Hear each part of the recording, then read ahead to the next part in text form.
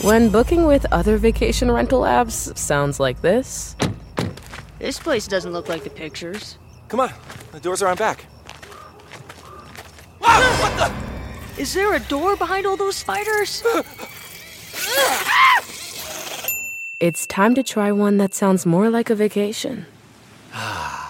Look at how many spiders there aren't. Where should we lie down for 8 consecutive hours first? Relax. You booked a Vrbo.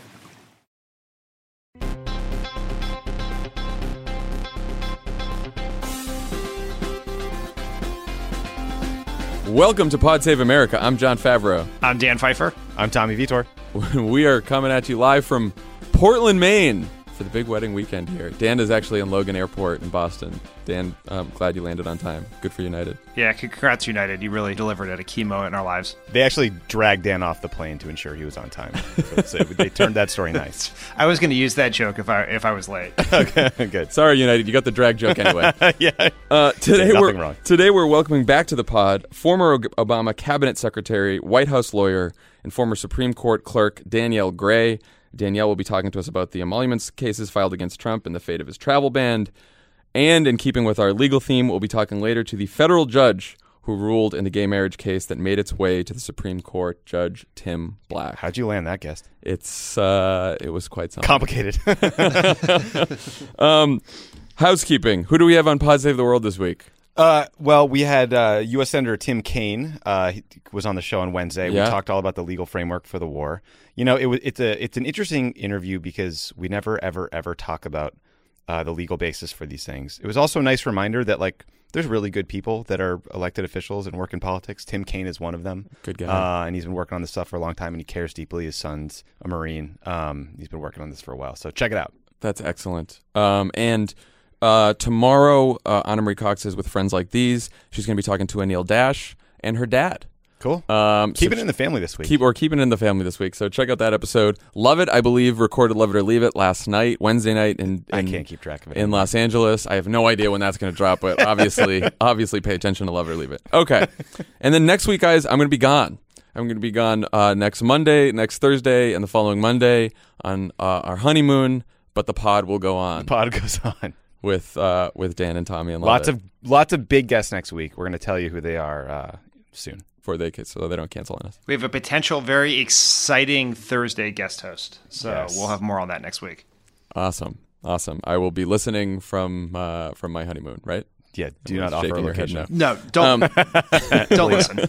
Okay, so let's start with the horrific shooting yesterday. So yesterday, a gunman opened fire at Republicans practicing for the congressional baseball game in Alexandria, Virginia, wounding 4 people, including Steve Scalise, who's the majority whip in the House, 2 members of Mr. Scalise's security detail, Crystal Griner and David Bailey, were wounded, as well as former congressional staff member Matt Mika. Representative Scalise suffered extensive injuries, including internal bleeding, and he's still in critical condition right now. He's undergoing additional surgery, so we are certainly keeping him in our thoughts and prayers. The Capitol Police were absolutely heroic in chasing down the gunman and preventing even more violence, so thank God for them. As for the gunman himself, he had a long history of domestic violence and violent antisocial behavior, and it appears that Trump's election put him over the edge. He apparently knocked on doors for Bernie Sanders. He posted all kinds of anti-Trump shit on social media. So I was not on Twitter a lot yesterday. I saw the news break in the morning, and then we were doing wedding preparations all day. And then sort of last night I came back to it, and it's just like, what? Yeah. So I want to talk about both there was a set of admirable, sensible reactions to this horrible incident, and then we should spend a few minutes on some of the more revolting reactions. I do think as far as Democratic and Republican politicians, especially members of the House, a lot of them expressed unity. So I guess that's good. What did you guys think? Tommy, what were your thoughts on the whole thing? Yeah, I spent way too much time in an airplane reading about this yesterday, and it got me very frustrated. So forgive me if I go long. So obviously it's a horrific act. There's no excuse for violence of any sort. We should condemn this as Democrats, as human beings. It's a good thing that the response has been unity. Obviously that would be good for the rhetoric on both sides to calm down a little bit. But That's not a solution to the problem of gun violence and mass shootings. A bipartisan baseball game is nice. It's nice symbolism. It'll raise money for charity, but it's not going to fix anything. We don't elect lawmakers to tell us to be nice. We elect them to make laws. And so I was talking to Cody Keenan, Obama's speechwriter after John, about how many times Obama had to address the nation after a mass shooting. And we couldn't get an exact count. It's like 14 or 15. It's like Fort Hood, Tucson, Aurora, Wisconsin, Sandy Hook, Navy Yard, Fort Hood again, Kansas City Jewish Community Center, Charleston, Chattanooga, San Bernardino, Kalamazoo, Orlando. So like, my message is do your job. Do something that would prevent thousands of deaths with some gun control legislation, because you have 12,000 homicides a year. You have 50 women shot to death by an intimate partner each month. And it's like, I don't want a calls for unity that are kind of saccharine and get drowned out in a few weeks to drown out the conversation about policies that might actually save lives, because calling for unity is easy. But when you start pushing for real gun control measures, background checks, denying firearms to domestic abusers, you're accused of politicizing a tragedy. I'm so fucking sick of hearing that. I want Congress to do something that actually keeps this from happening again, because we have the gun homicide rate in the United States is 25 times the average of every other developed country. And there's no rational reason for that. There's no reason that should be. Yeah. And I mean, at the very least, the guy has a record of domestic violence. You'd think we'd be able to keep guns out. Like, if you committed domestic violence, you don't get a gun. And right? that's one of the things that's always tied to these mass shooters. Like, domestic violence is one of the leading indicators of that you might more take so these than acts. political ideology on either side. Dan, what do you think? Well, I obviously agree with all of that. I think there is something. I mean, what happened was horrendous and scary. For people who've worked in Capitol Hill or wandered around the halls there. There have been several incidents over the last 10, 15 years targeted at the Capitol or at members of Congress, and there probably is something slightly more alarming to us when it's our political leaders who are targeted, if that is what this turns out to be. I don't think we know enough to know that exactly the background here, but if that's what it is, that's more alarming. But and we can all admit political rhetoric gets overheated. We should all get along. We should sit next to Republicans at the State of the Union, kumbaya. But, I was in San Francisco yesterday, and at the same time, almost the same time that this happened yesterday morning, someone walked into a UPS office not too far from my house or from a lot of the big tech companies that are here and shot it up and killed a number of people. And that had nothing to do with political rhetoric. It had to do with a whole host of other things. And so if we're going to talk about political rhetoric, we should talk about the other things too. First and foremost comes guns. But, we're always very hard on Paul Ryan on this podcast and on Twitter, and me in particular. I thought he and Nancy Pelosi did a good job in calling for unity. And, we have to say, I'm sure that the members of Congress are actually shook by this, both, scared and, when it's someone it hits home. The hope would be you get a different policy outcome, but I'm not particularly hopeful about that. Yeah, I mean, look, I thought that, like you said, Paul Ryan, Nancy Pelosi, people on both sides of the aisle said the right thing. Donald Trump's statement was good, right? Good. Like, thank God for that, because that could have gone in any number of different directions. But these same people who are always fucking causing trouble in the right-wing media, like Alex Jones and Sean Hannity and most of the hosts on fucking Fox News yesterday, when they were saying, like, this was like left-wing media that was radicalizing people. Yeah. Alex Jones said CNN endorsed the attack. InfoWars said it was media-inspired. Donald Trump Jr. was blaming it on elites and blah, blah, blah. Like, it's just like, look, violent people and violent rhetoric exist on the left just as it does on the right. But the idea that Bernie Sanders or the Rachel Maddow show or like any of this liberal media stuff, like rhetoric gets heated, but these people are not inspiring fucking violence. Yeah. Like, come on. It's so frustrating. Like, Alex Jones today said, what happens, Wolf Blitzer, when somebody pumps rounds into your little pumpkin head and says it's just political? I'm not the one that's calling for violence. You're going to get wrecked bad. There are a lot of people like Santa Claus, been making a list, been checking it twice about who's been naughty and who's been nice. And if you kick off Civil War II, baby, you'll think Lexington and Concord was a cakewalk. Sounds to me like he is looking for, an excuse. That is someone with millions of listeners every Yeah. week who's being interviewed by Megyn Kelly on NBC this You're right. Sunday. And now, by the way, he's not really who knows if he's a tough guy and really wants to fight. What we do know is that this is his business model. He needs a boogeyman to scare people, to anger them, to get listeners, to get them to buy his survival packs and whatever shitty hawks. So there we go. But Does he sell survival packs? oh yeah, man. Is it just filled with Twinkies? I'm sure. I'd like to say that Pod Save America had a survival pack advertiser come to us, and we said no. We said that was no, we're not. We said that was weird. Just send us more Blue Apron. I mean, you said no. You said no. I said yes. But Yeah, that's right. That's right. Tommy's very careful with the advertisers. I mean, also, like, Newt Gingrich today essentially accused the intel community of staging a coup against Donald Trump. Like, what? Come on, guys. Newt Gingrich is the world's biggest hypocrite. He is calling Bob Mueller the tip of the deep state spear trying to take down the Trump administration. But in the 90s, he was savaging the Clinton administration when they defended or when they criticized the Ken Starr investigation. Like, just a real quick note about the FBI. It's mostly, FBI agents are mostly like white guys that are older that are into law enforcement. That is like the prototypical Republican, right? Like Bob Mueller fought in Vietnam. He was a Marine. Like, these are pretty conservative individuals. To say that this is some sort of liberal group out to get Donald Trump is crazy. It's so ridiculous. There's like, and the hypocrisy just knows no bounds on this. I don't know, Dan, what did you think of the right-wing media reaction? Well, especially Newt, who tweeted the day Mueller was picked that he was a great pick, and then tweeted yesterday that he was leading, the tip of the deep state spear, which is a hard thing to say. I mean, it's all the whole thing is ridiculous. I thought the two most irresponsible things that happened beyond Alex Jones, who I just put like in a separate category of irresponsibility, was Kellyanne Conway, who is not just a right-wing media person. She's a senior government official, holds the highest non-elected rank you can have in the government, and just was retweeting unconfirmed rumors about the shooting while the law enforcement was still figuring it out, which you absolutely cannot do, and doing it to stoke partisan anger. And then Donald Trump's son, Fredo, or Donald Trump Jr., or whatever you want to call him, he blamed the shooting on Kathy Griffin and the Shakespeare in the Park production that included an assassination of a character like Donald Trump.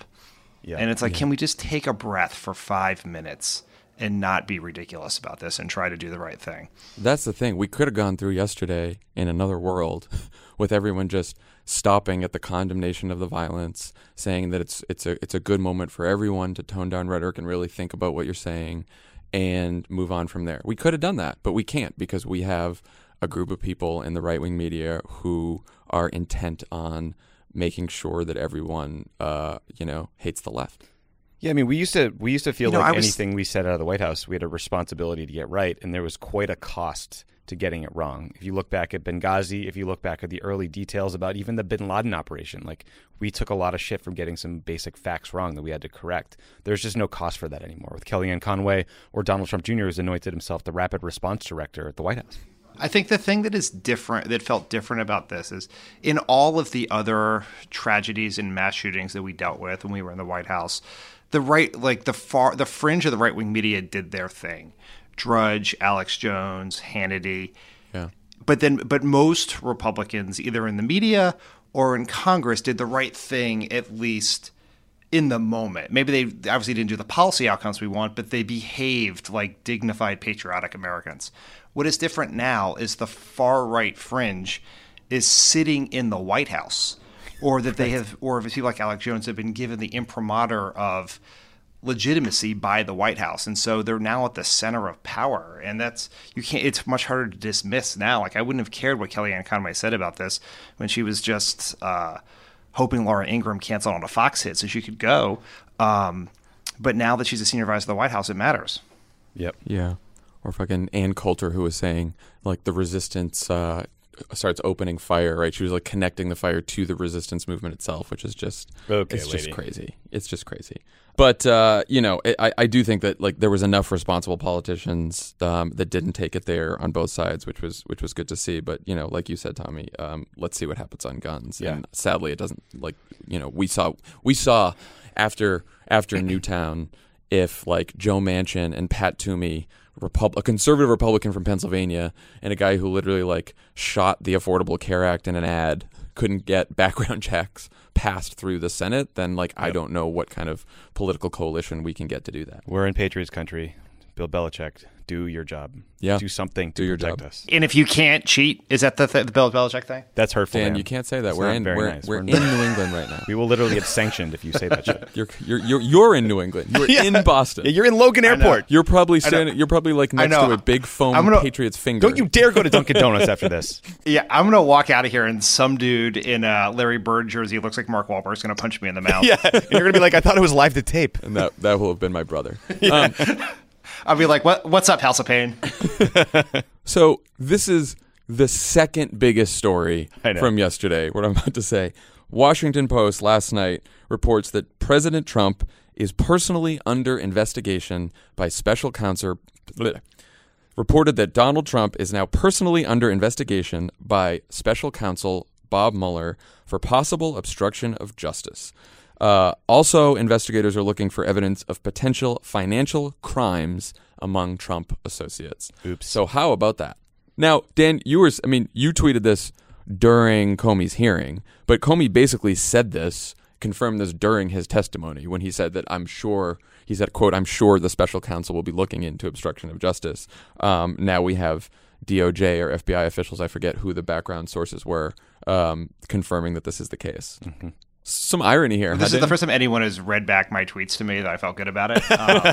But I mean, this is obvious, and I think reporters that I've talked to have been just trying to nail this down since the Comey testimony, because it would be irresponsible for Mueller not to look at this, because it is like the textbook definition of at least potential obstruction of justice. If you fire the person investigating, it is actual obstruction. Like, it's obviously potentially obstruction if you fire the person who was investigating the crime that you may have committed.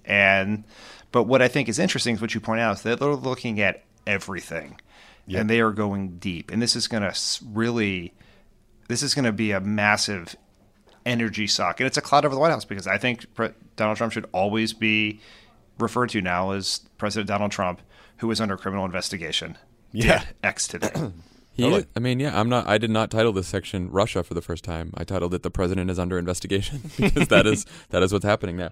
No, I mean there is some irony in, like, one of the reasons that Trump fired Comey is because Comey wouldn't say publicly that Trump wasn't under investigation, a firing that led to Trump actually being under investigation. Perfect. It's just too perfect. I mean, the irony of all this, the amazing part of all this, is that if Trump had just let this investigation play out into collusion, who knows what would have happened. But the fact that he decided to question Comey, the fact that he decided to go to Dan Coates, the DNI, the head of national intelligence, to Mike Rogers, the head of the NSA, to Richard Leggett, the deputy director, and ask them to help button up Comey, to help ask him to calm down the investigation to General Flynn, is part of the reason he's now being investigated. And apparently the Wall Street Journal reported that the deputy director of the NSA wrote a memo documenting a phone call that Rogers had with Trump, where Trump questioned the veracity of the intelligence community's judgment that Russia interfered with our election and tried to persuade Rogers to say there was no evidence collusion between his campaign and Russian officials. So he is creating every single problem with himself, both privately and publicly, by tweeting like an asshole. I mean, can we just go back and talk about, like, what Trump could have done, right? Like, so there is a massive amount of evidence that Russia interfered with the election, right? And so obviously the FBI opens a counterintelligence investigation to look into Russian interference to see if there was any kind of collusion whatsoever.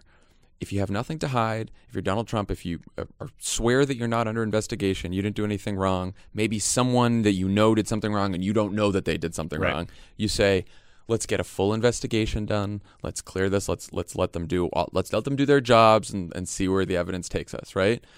He doesn't do that.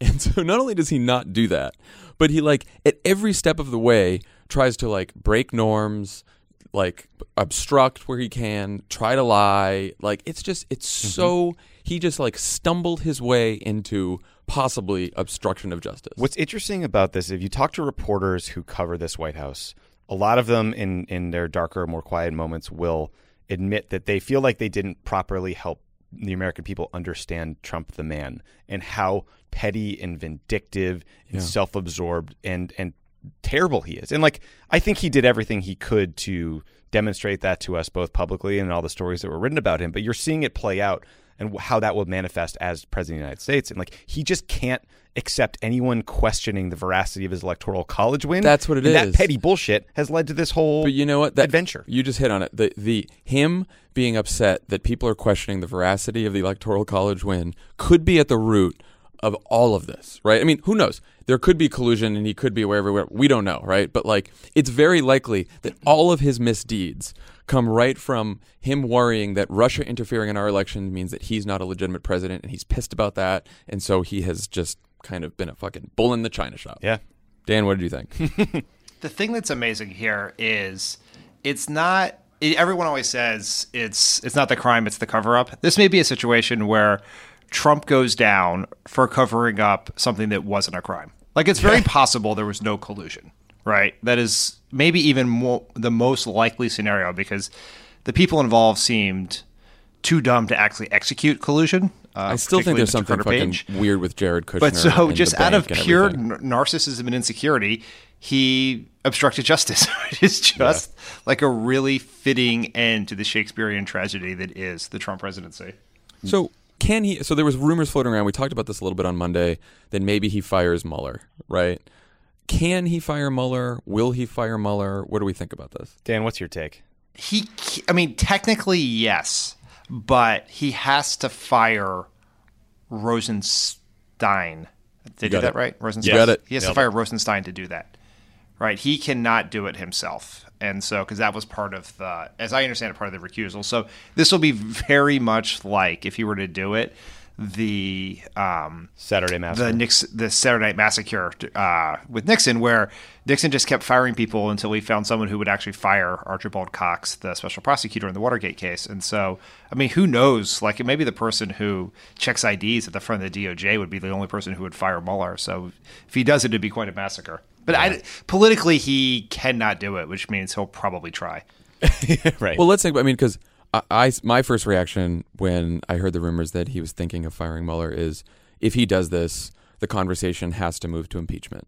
Definitely. And a bunch of people on Twitter said to me like, "Oh, that'll never happen because the Republicans will never do it." I'm like, I get that, maybe. And I can never get in the minds of Republicans in Congress. Who knows what they'll do? Who knows how far they'll let him go? But our conversation has to move to impeachment, and Democrats have to start demanding impeachment, because, I mean, you were firing the guy that was investigating Russia, and that led to the appointment of a special counsel who was appointed by your deputy attorney general. The reason it was appointed by your deputy attorney general is because your attorney general had to recuse himself because he had undisclosed meetings with Russians.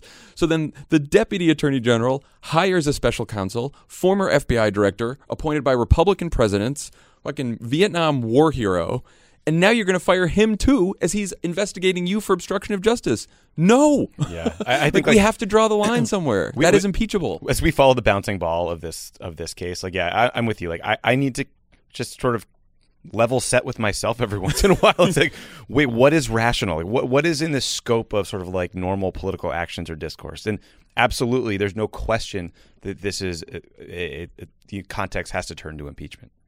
I mean, do you think that would be enough, Dan, or what do you think? I think probably not. I mean, Democrats absolutely would and should and do it, but I'd make a couple points. First, Bob Mueller is a person beyond impeachment. He is someone who is so good at his job as FBI director that the Congress passed a law to let him serve longer than the 10-year term. Oh, yeah. Forgot about Like, that. that's how good he was at his job and how much people liked him. And it's like Republicans and Democrats before this cannot agree on anything. They can agree on Bob Mueller. Yeah. So that's one. Two, I can already see the path for how Paul Ryan trudges out to the microphones in the Capitol and defends Trump on this, because the right-wing media is already doing this. Hannity's already doing this. They are trying to say that they're like pulling the FEC reports to the people who Mueller has hired. They're going to say that it's rigged. They're leakers, and they will create an alternative reality where firing Bob Mueller makes complete sense. And if you only watch Fox News, then you will think it makes complete sense. And Republicans in Congress only watch Fox News, so it'll make complete sense, and they will defend him on it. And it will take Democrats taking the House to change the conversation on that. Yeah, I mean, I saw AP had a poll. 6 in 10 people think that Trump tried to obstruct or impede the Russia investigation. Of course, like he only has a 37-8% approval rating anyway. Trump today tweeted, "You are witnessing the single greatest, all caps, witch hunt in American political history, led by some very bad and conflicted people." One somewhat positive sign, and I'm sure he could walk it back later, but John Thune, senator from South Dakota, said Bob Mueller is a man of integrity. This is not a witch hunt. Which just goes to show, he, like you said, Dan, it's going to be very hard to impeach Bob Mueller's character. At least if you're like a regular Republican politician, like Sean Hannity, Newt Gingrich, the rest of them, they already think he's like the worst guy ever. But I do think it's going to be hard for some of these Republican politicians to get there, but they could. I mean, also, like, if you fire Bob Mueller, there's nothing stopping him from walking out the door and just roasting you on every network, doing press conferences every day. I mean, look how effective Comey has been. Yeah. Well, Comey got a special. Comey got a special prosecutor. Comey got Mueller. Then Mueller leaves. What's Mueller going to get? Firing people hasn't played so well for Donnie Trump. Bad. All right. Let's move on to the Affordable Care Act. The attempts of the repeal of the Affordable Care Act. The biggest story out there right now, this is the third biggest story apparently, because the president of the United States is under investigation. There was a horrible shooting yesterday, and by the way, Senate Republicans are writing a bill that will affect the health care of every American with no public hearings, no public debate, and no input from a single Democrat. So talk about your bipartisan unity. Orrin Hatch, the second most powerful Republican in the Senate today, was asked about the bill and said, when are we going to find out? Do you know what's in the bill? How come no one knows what's in the bill? He said, join the crowd. I'm in the same category. I don't know what's in it either. Hey, buddy, go to a meeting. What are you talking about? He's not invited. He was not invited, I guess. Poor Orrin Hatch didn't get the invite. Poor Orrin. Well, there's one note on that. Orrin Hatch is actually in charge of the committee that writes the healthcare bill. I was going to say, yeah. That's his actual job. Who was writing this bill then? Like Mitch McConnell and fucking Ted Cruz I'm like, what's happening? It's Mitch McConnell and 12 other white dudes. It's a pharma lobby. Plus Ted Cruz, or 11 other white dudes and Ted Cruz or something like that. So on Tuesday, Trump said, there was a report that Trump said the House bill Trump Care that he celebrated in the Rose Garden was, quote, mean. And he used a vulgar phrase to describe it. We don't know what that is. Piece of shit, shitburger, fucked up. What do we think he said? I don't know. Interesting. So Trump sort of throws the House bill under the bus, at least in private, and says, "Oh, the Senate bill needs to be more generous." I actually don't think everyone was like, "Oh, that's tough for the House. How could he throw the House under the bus like that?" Like, it's probably good for the overall bill for them, because if Mitch McConnell can say, "Oh, he was right. We made this bill more generous," even if it's just like cosmetically more generous and not really more generous, then, they'll get enough people saying, "Oh, they moderated it," and get it through, right? So, like, I don't think that was actually a great thing that Trump said that. What do you think, Dan? Well, it's not good it creates context for a quote unquote Senate bill, but I do think that people can run ads against these members saying even Donald Trump thought this bill wasn't good enough. Because even if we pass another bill, there's no reason to not hit them on the original vote for wealth care.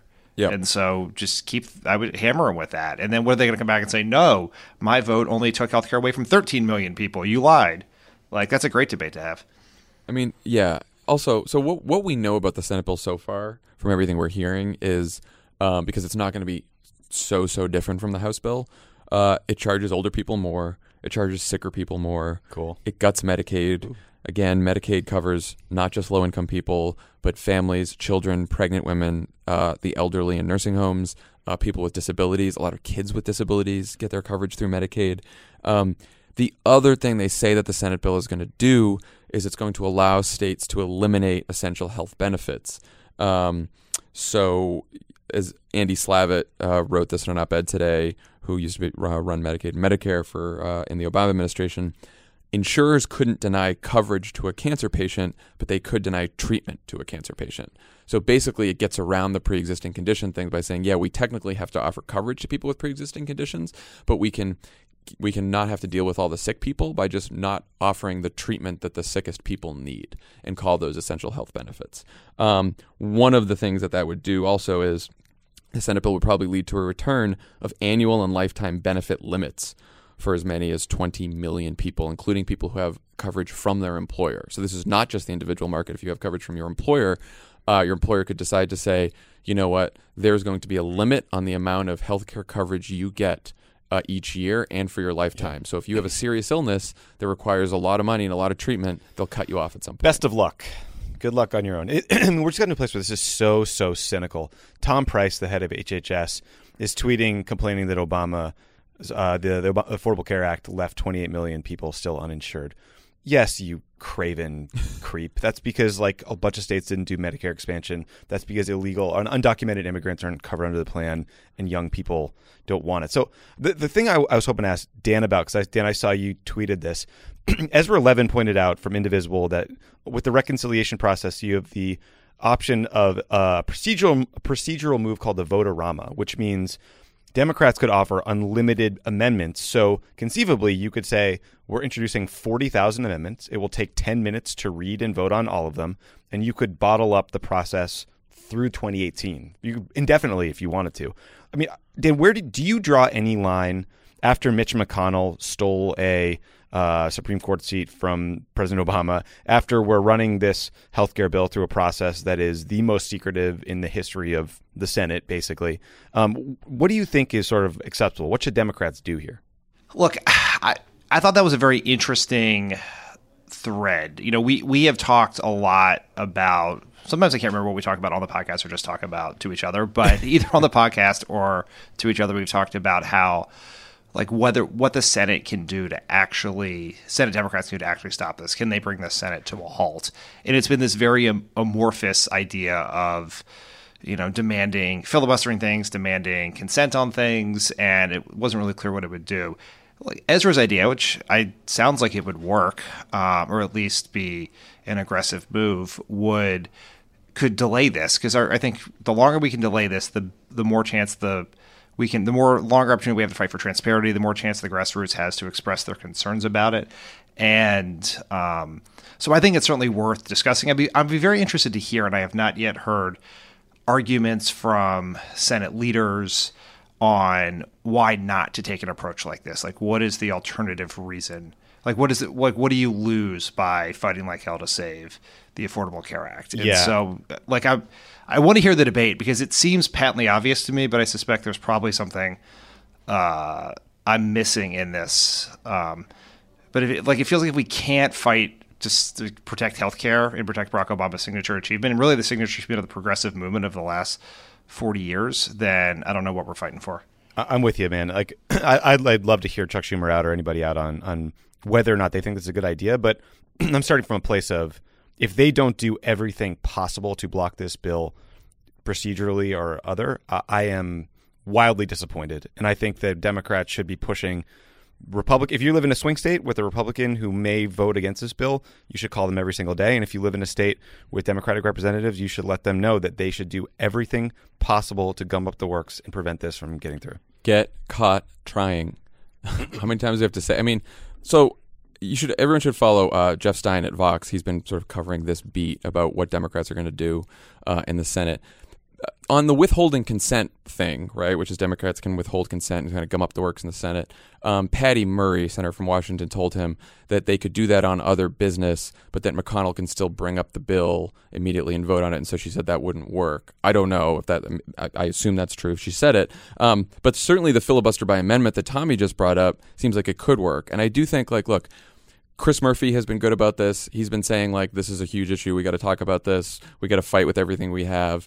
I saw that Ron Wyden said that every time he gets a question about Russia now, he's going to answer it with healthcare, which is great. That. But, like, I want every single Democratic senator on board with a strategy to drag this out for as long as possible. Chuck Schumer should lead it.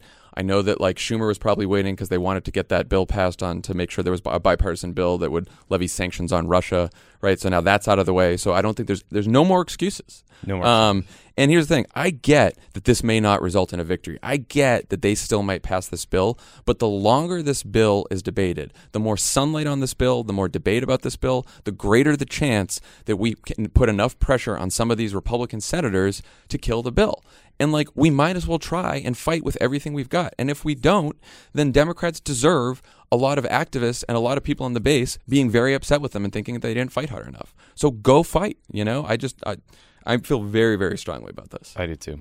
This reminds me a little bit of the conversation we had around Gorsuch, where sort of was like, well, maybe it's not worth fighting because they're just going to change the rules anyway. It's like, that's not actually the point here. Right. The point is to fight. And maybe you win and maybe you lose, but you have to fight because there are people who are engaged in the political process right now. There are people that we see at some of the events we've done, that we see on Twitter, that are showing up at these marches, who are not traditional Democratic voters. They may even have sat out the last election, but are very worked up about what's happening in this country. And if they don't believe that Democrats in Congress are going to fight like hell and share their view of what a dangerous situation this country is in, then they're not going to turn out. And we're just going to be in the same place we were 2 years from now, 4 years from now.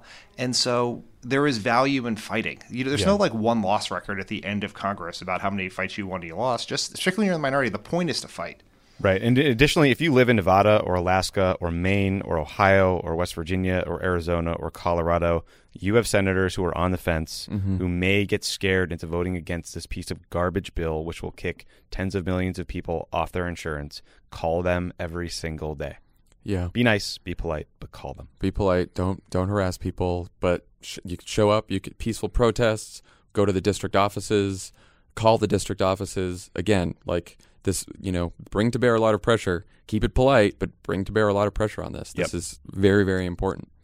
Okay, and we also have all kinds of information about numbers and everything else that we've all tweeted out, and it's on our Facebook page and on getcrookedmedia.com. So we'll send you everything you need to know because we don't have it at our fingertips right here. But these next 2 weeks are critical, and so everyone's got to focus really, really hard on this because the lives are. And look, one more thing too. There's a lot of statistics thrown around, and we do that here too. If you have a story about healthcare, if you have a story about what this matters to you, why this matters to your family, tell it. Video yourself telling it, tweet it, put it on Facebook. Like, I think we sometimes forget the power of individual stories to drive this debate because that's what this is actually about. Call your local newspaper. Call the local TV station newsroom. If you have a healthcare story about how it impacted you and you live in Ohio or Nevada or Arizona, let them know. John, as you know better than anyone else, it was the story of a woman named Natoma Canfield in Ohio who was dealing with cancer, that is probably the reason she wrote a letter to Barack Obama. He took that letter and he used it, and she's probably the reason healthcare became law. And so these stories matter. Hugely. Okay, when we come back, we will be talking to former Obama cabinet secretary and White House lawyer Danielle Gray. Hey, don't go anywhere. This is Pod Save America, and there's more on the way. As a chef and a restaurant owner, I'm as meticulous about my cookware as I am about my ingredients. That's why I love Made in Cookware. Each pan they make isn't just designed to perform, it's crafted to last. As a mom, I love that I can trust Made In. It's made from the world's finest materials, so I can feel good about what I'm feeding my family. I'm Chef Brooke Williamson, and I use Made in Cookware. Shop chef-quality pots and pans at madeincookware.com. This show is sponsored by BetterHelp. A lot of us spend our lives wishing we had more time. The question is, time for what? If time was unlimited, how would you use it? The best way to squeeze that special thing into your schedule is to know what's important to you and make it a priority. Have you been able to squeeze that special thing into your schedule, John? Yeah, I think it's thanks to therapy. Therapy can help you find what matters to you so you can do more of it. Mm-hmm. More time for you. Because we've been doing a weekday, I actually put that in my therapy spot. I replaced therapy with doing an extra podcast. It was a huge mistake. So what do you spend time doing at therapy now? Well, now I brought therapy back. I added therapy back to another time because it turns out that's going to make the jokes better. Well, it's certainly going to make things better for the team. If you're thinking of starting therapy, give BetterHelp a try. It's entirely online, designed to be convenient, flexible, and suited to your schedule. Just fill out a brief questionnaire to get matched with a licensed therapist and switch therapists anytime for no additional charge. Learn to make time for what makes you happy with BetterHelp. Visit BetterHelp.com/PSA today to get 10% off your first month. That's BetterHelp, HELP.com/PSA. Beyonce, Ketanji Brown Jackson, the lady who spent 500 days in a cave. Women are all around us. And this Women's History Month, the Crooked Store is celebrating with a pop-up shop featuring favorites from women of color founded companies. For a limited time, the She Commerce pop-up shop has everything from delicious goodies to kids' books to candles, all from small companies that we love. It is a great way to support women of color while treating a woman in your own life, maybe that's yourself, to a sweet distraction from the endless horrors that we face every single day. Happy Women's History Month to all. Check out what's in stock at crooked.com/store for this month only.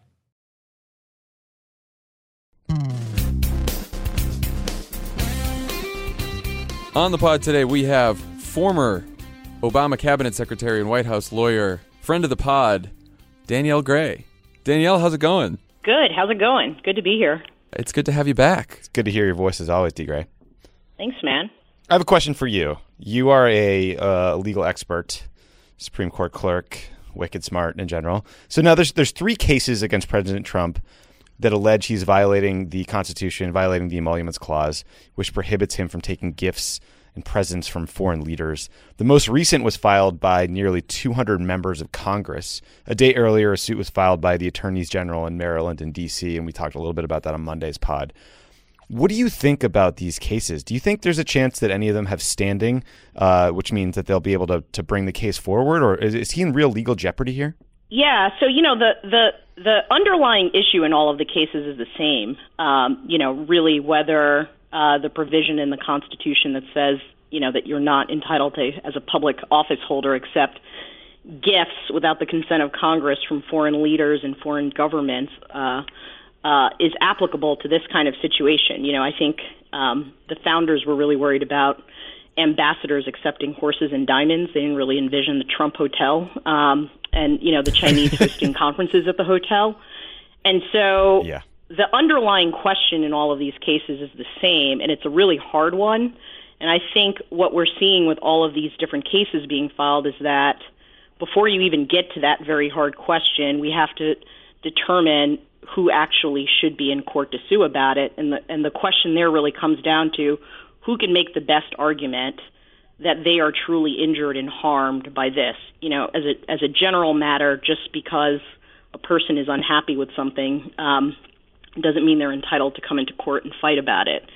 And so the 3 suits that have been filed all have different theories for who has standing. So members of Congress are making the argument that if you read the Emoluments Clause, it says that such gifts cannot be accepted, without the consent of Congress. And so their argument is that they have special interests at stake in enforcing the Emoluments Clause and ensuring that that kind of inherent conflict isn't allowed. The other 2 kind of major suits that have been filed to date, one is with an association, public interest law firm known as Crew, but they've also joined forces with an association of businesses and restaurants, and their argument is that Trump hotels are taking away businesses from them because Trump is being allowed to violate the Constitution. And then the third category of suit that we've just seen was the suit filed by the states, and their argument is that as states, they have a sort of special standing that comes with enforcing certain sovereign prerogatives of states, and the Supreme Court has indicated that that's acceptable. And so I think the bottom line is figuring out who has standing is really much of the battle here, and at this point, you now basically have all of the major theories for standing being pressed in the courts. Do you have an opinion on who you think is most likely to have standing of these 3 cases? It's hard to say which is better because they all have pros and cons. The courts have been very skeptical that members of Congress can sue just because they're unhappy about how something is being carried out. I would think that the lawsuit that has been brought by the competing businesses is attractive, although you wonder whether those are the right kinds of businesses. You might want to see a lawsuit being brought by, a major hotel chain to make a real, very concrete argument of harm. So I think it's hard to say. I think all 3 have, major downsides. So I just want to ask you about the travel ban, which, because there's so many other stories this week, was sort of under the radar. But the Ninth Circuit ruled against the administration's travel ban. Bring us up to speed on what happened with the ban this week and what the ruling was and what the next steps are. Yeah, I mean, I think this has been a pretty significant week in travel ban litigation. And as you said, it's sort of fallen under the radar of a lot of things. And so the Ninth Circuit joined other courts in saying that the executive order was unlawful on Monday. But importantly, they didn't say that it was unconstitutional, like the other courts have said. They didn't say that it violated the Establishment Clause. Instead, what it said is that, the immigration statute requires the executive to proffer a justification if you're going to do something like suspend entry for 180 million people based on their nationality. And what it says is that the proffered justification wasn't sufficient under the statute. And so that's important because many people who study the Supreme Court and are looking ahead to how the Supreme Court might deal with this believe that the sort of statutory arguments against the executive order might be a more appealing ground for invalidating it than actually having to say that the president acted unconstitutionally.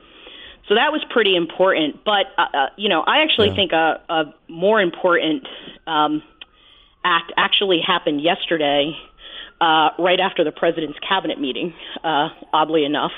And the president issued a presidential memorandum that amended the executive order and essentially called on his cabinet to begin the internal review within 72 hours of being allowed to do so by the courts, which is going to likely come as soon as next week.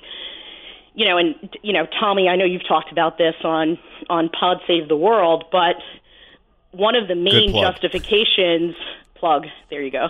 One of the main justifications offered by the administration, perhaps the only justification for what DOJ has been causing the temporary pause on entry, is that it was necessary so that the administration could take the time to conduct an internal review of their vetting procedures to make sure that, extreme vetting, in the president's words, was in fact actually happening. And the argument was that they couldn't simultaneously review the adequacy of their procedures and also deal with large waves of entry into the United States from these particular countries at the same time. And so now the president is basically telling his cabinet, go ahead, review the procedures now. Don't worry about the fact that the courts are not letting the travel ban take effect, and that may not come until later. And so I think that that's going to lead to some really difficult questions, especially when this gets to the Supreme Court, from the Supreme Court about what is the rationale for this temporary pause or travel ban, as the president likes to call it, if you can actually go ahead and conduct that internal review even without the ban, and very well, that internal review may very well be completed even before the Supreme Court hears the case. And so that's a pretty significant development. Yeah, so then why do you need the ban? Exactly. if you've already you did the review and the vetting, and then you need the ban afterwards? That doesn't... They're morons. Okay. Well, the bigger, I think the long-term significance is, if you can put yourself in the position of a Department of Justice lawyer, and actions like this one, actions like the president's tweets, are really making it more and more difficult for DOJ to enjoy the kind of credibility that comes when you say, I'm standing here on behalf of the United States. And that's credibility that DOJ fights pretty hard to preserve. And so I think the erosion of that kind of credibility, putting DOJ in a position where they've essentially been defending a rationale that, was at least significantly undermined in a, presidential memorandum issued in the middle of the afternoon, that's a really hard blow.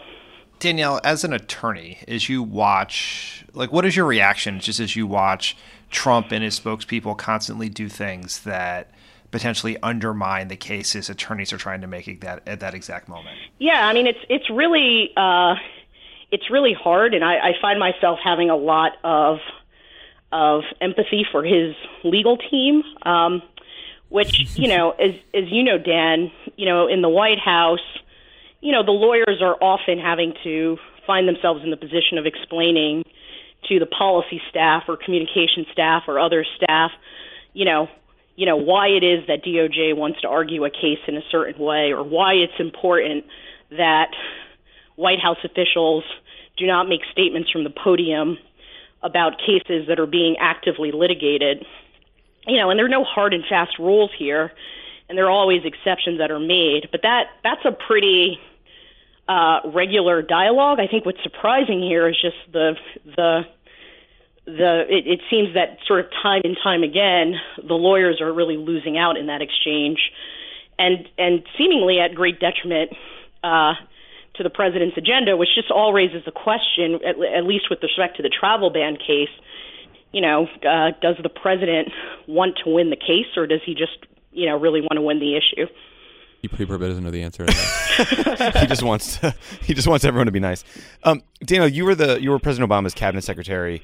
Which the short version is you manage the entire cabinet. Can you talk about the purpose of a cabinet meeting? And have you ever seen one like the cabinet meeting you mentioned earlier that President Trump held earlier this week, where everyone went around a table and told him how great he was, like some sort of bizarro North Korean propaganda film? I think this is another example of how we were doing it all wrong, which is, we would go around the table and talk about problems that everyone was facing, which, we probably should have talked a little bit more about the winning. But no, in all seriousness, I've never seen or imagined anything like that. Forget about on camera. I've never witnessed anything like that.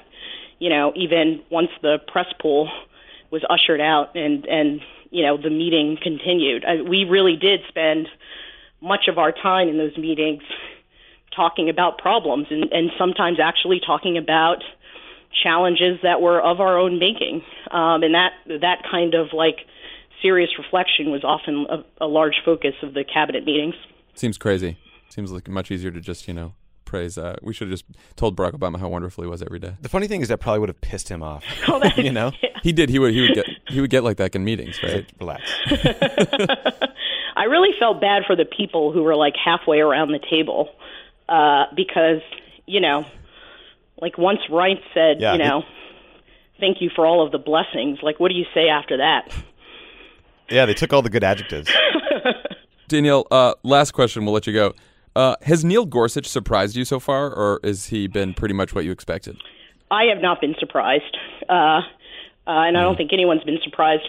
I also don't think the docket of the Supreme Court, at least this term, is has enough of the kind of cases where I think the predictions about how conservative or not Justice Gorsuch is have been really called to question. I think we'll probably get a much better sense of that next term, including, with the travel ban case. Cool. Well, we'll be watching that. Danielle, thank you so much for joining us, and please come back again. There's a lot of legal stuff going on out there. I think we're gonna need your help quite often. No, thanks for having me, and have an awesome wedding, John. Congrats to you and Emily. Thank you so much. I mean, what about Tommy and I? We're going to have some fun this weekend, too. I'm pretty sure of that. But, at least for John, they said this day would never come. That is a good line. That's a winner. Emily is the change we were waiting for. Episode title. Bye, Danielle. All right, guys. Thanks for having me. Bye. Bye. This is Pod Save America. Stick around. There's more great show coming your way. Reclaim your time now that you can listen to 4 weekly ads-free episodes across Pod Save America and Pod Save the World. There's never been a better time to join Crooked's Friend of the Pod subscription community.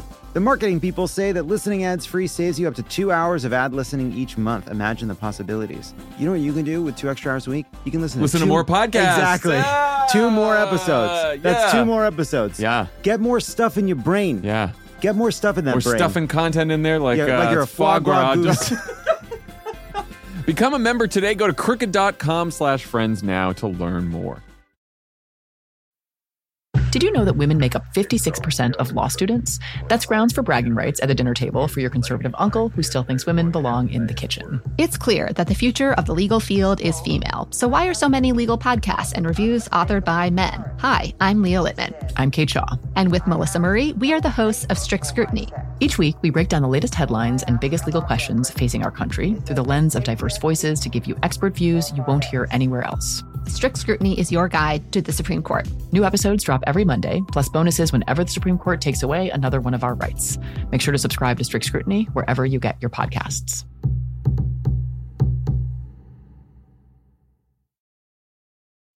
It's 2024. We're facing another presidential election with huge stakes. You want to help. You don't know where your money will actually make a difference or how to figure that out. And sure, you love to take an edible and not think about it, but you can't because you do care. Let Vote Save America make it easy for you with their new anxiety relief program. Here's how it works.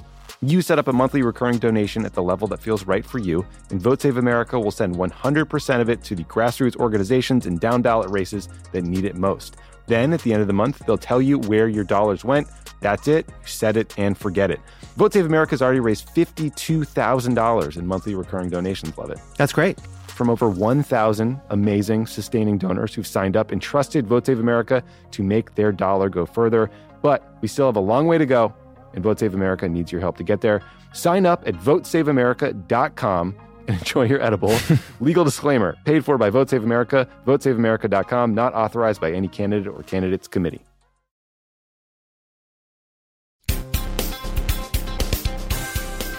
On the pod today, we have a very special in-studio guest, Tim Black.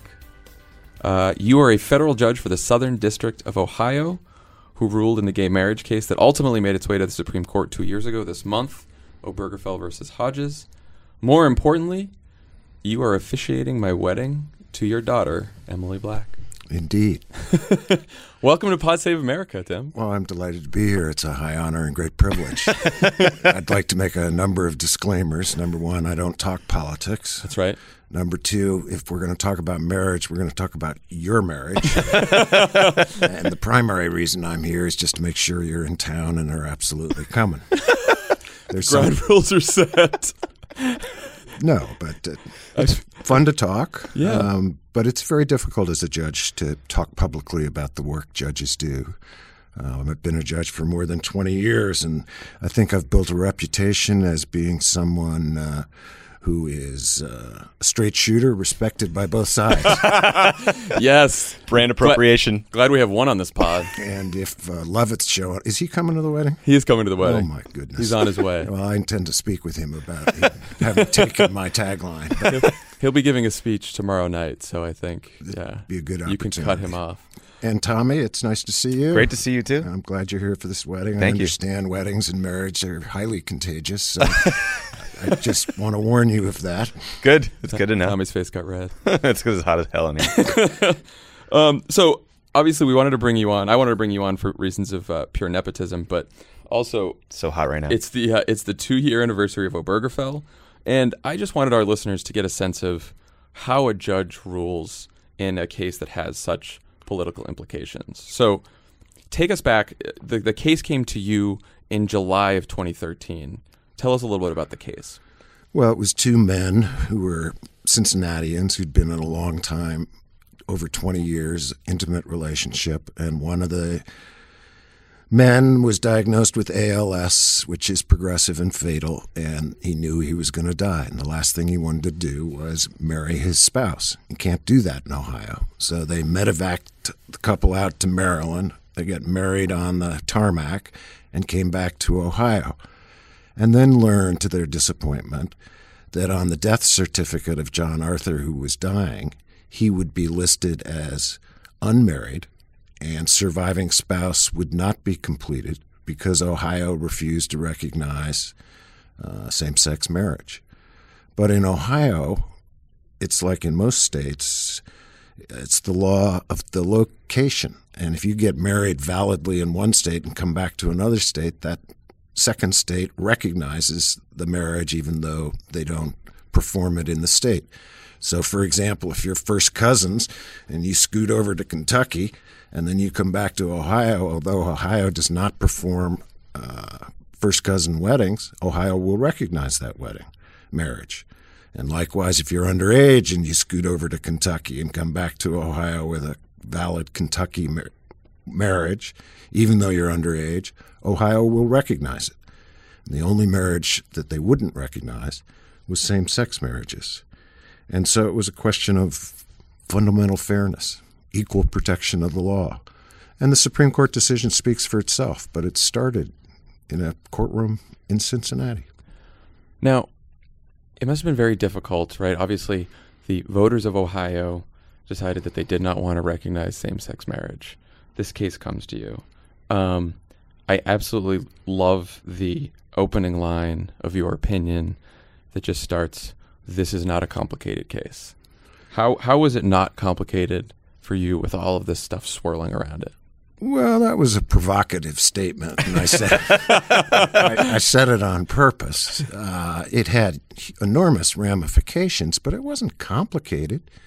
The Constitution guarantees us the equal protection of laws, and you can't single out an unpopular minority and take away their fundamental rights, and we have a fundamental right to be left alone by government unless there's a substantial public policy reason. And so I didn't struggle with it. I knew the ramifications would be significant, but I wanted to start by saying this is not complicated. This is about fundamental fairness. And wound its way through the courts. I got reversed by the Court of Appeals, and then the Supreme Court reversed the Court of Appeals. So how hard is it to tune out politics when you're deciding a case? Some people today have said, whether it's Trump's comments or other comments, news is everywhere. There's a lot of political rancor these days, and people say, "Oh, judges are only human," so some of these comments have an effect on them. How do you, as a judge, tune all of that out when you're sitting, and trying to make a decision and trying to write an opinion? I want to be a judge, the type of judge that I would want to have on a case if I were litigating something significant. Mm-hmm.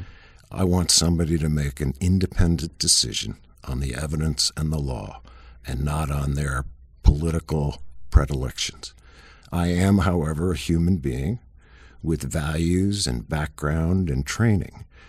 But I've been trained to simply look at what the facts are and decide how the facts play out under the law. And I don't ask a criminal defendant, are you a Republican or a Democrat? I don't ask anyone that. I call it as I see it. I'm like Lovett. We are definitely editing that part out. There's a lot of jokes we could have made here, but we're going to hold back.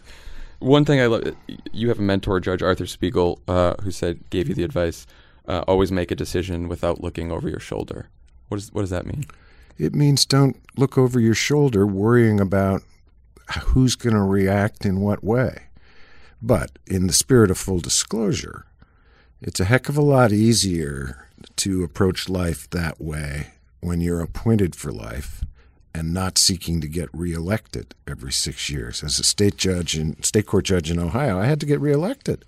And when I made a decision that was high profile, I tried not to look over my shoulder. And my longtime mentor, when I got to the court where he was, talked to me about courage and just call it like you see it, Tim. Don't look over your shoulder. And I try and do that. Obama used to say that he was looking for judges. He wanted to appoint judges who had a sense of empathy. Got some criticism for that. But do you think there's a role in making sure that judges have empathy, and how do you balance that out with, as you said, being a straight shooter respected on all sides? That's a hard question that's difficult to answer with a soundbite. But yes, I think judges should have empathy and sympathy. And when I was facing confirmation after the president's nomination, we were told to be very careful with the noun empathy. But the truth of the matter, I think that's one of the most important qualities in any moment in life. And even as a judge, there are times when you can be empathetic or sympathetic without being lenient and without being wrong. And I'm getting older, but my favorite quotation in the world is from Danielle Gashuk's essay on political paralysis. And she says, when we study the biographies of our heroes, we find that most of their time was spent in quiet preparation, doing tiny, decent things, until one historic moment catapults them to center stage and causes them to tilt empires. And I have tried to live my life in a way when I have the opportunity, I do the tiny, decent things. And I've tried to teach your bride that as well. That is a very, very nice thing. My bride-to-be is actually in the room right now. Emily, you want to come say hi? Hey, pod people. This is a very moving episode for me, but I'm ready to go back to the wedding. Let's get it done. On that note, Judge Black, Tim, thank you for joining us, and thanks for marrying us. It saved us some money on an officiant. I'm looking forward to it. Thank you, John. Good to see you, Tommy. Great to be here. Let's, I'll leave it at that. Bye. Okay, that's all the time we have on today's Portland Pod Save America. We will, I won't, but these guys will see you next week. Bye, everybody.